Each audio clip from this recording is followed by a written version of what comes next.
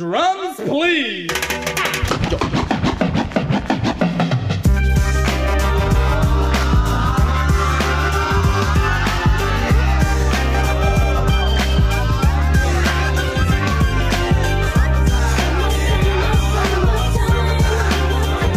Good morning, Fabcasters. This is R Bar with the Drive Time Podcast.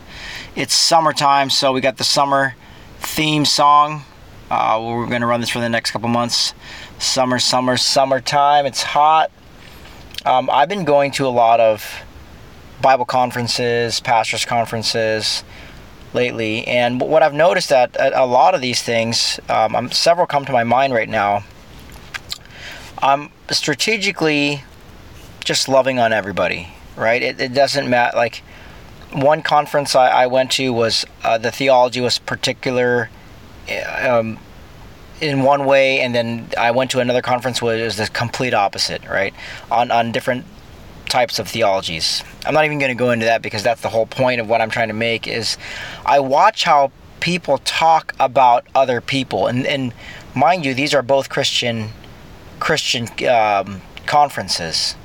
So why is it that one camp is like really, I'm watching closely, they're talking trash on the other camp, and the other camp is talking trash on the other camp, but they don't think they're talking trash, and so like the way they talk about each other, they're like, well, the other view, they just completely ignore these verses.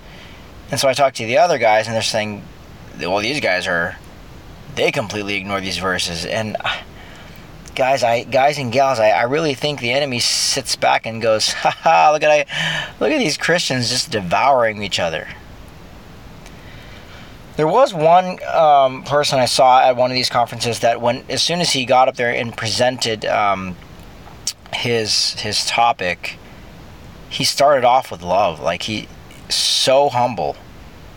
He got up there and he says, I'm really honored to be here, and he spent the first few minutes thanking everybody for allowing him to be up there and just being a part of the community. I thought that stood out to me more than any of the other presenters.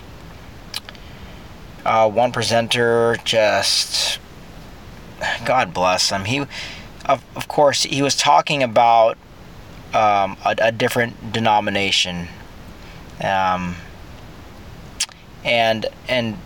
I wouldn't agree with the other denomination, but just the way this guy put them down. I'm trying to like tippy-toe around here because I don't want to mention any denominations. Because I'm befriending everybody. And I want everybody to be, after they have an interaction with me, say, wow, I really felt the love of God. And now I am open to having coffee, and I'm now open to talking, and maybe God would help someone clean up their theology. If they believe that Jesus isn't God, that can be cleaned up. But they have to be loved through that. I don't know. I just met so many people recently that weren't theologically, that it might have been right. Doctrinally, they might have been right, but there was no love in their voice. It really struck me as so odd because, well, who's supposed to confront these people? And would I have wanted someone to confront me back when I was at the height of my arrogance of like championing my views and calling everybody who disagreed with me an idiot? But yeah, that's where I'm at. My voice is kind of sad because it just makes me sad to see Christians talking bad about other Christians. So here, Christians, let me give you. I'm talking to you Christians out there whose theology is so squared away. I'd rather have you be known by your love. And sort of like Matthew 5, like, let people see your good works and then praise the Father in heaven. 1 John 4, 7, and 8, I just bought this record, Salty record, like from 1980. There's a song in there, the 1 John 4, 7, and 8 song. Beloved, let us love one another, for love is from God, and everyone that loveth is born of God, and knoweth God, and he that loveth not knoweth not God, for God is love.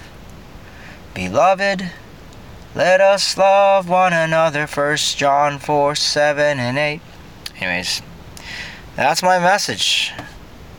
For everybody who's so passionate about dogmatic theology and systematic theology and when Jesus is coming back, and dispensationalists talking bad about covenant theologians, and covenant theologians trash talking on the dispensationalists, it's like, guys, come on, knock it off.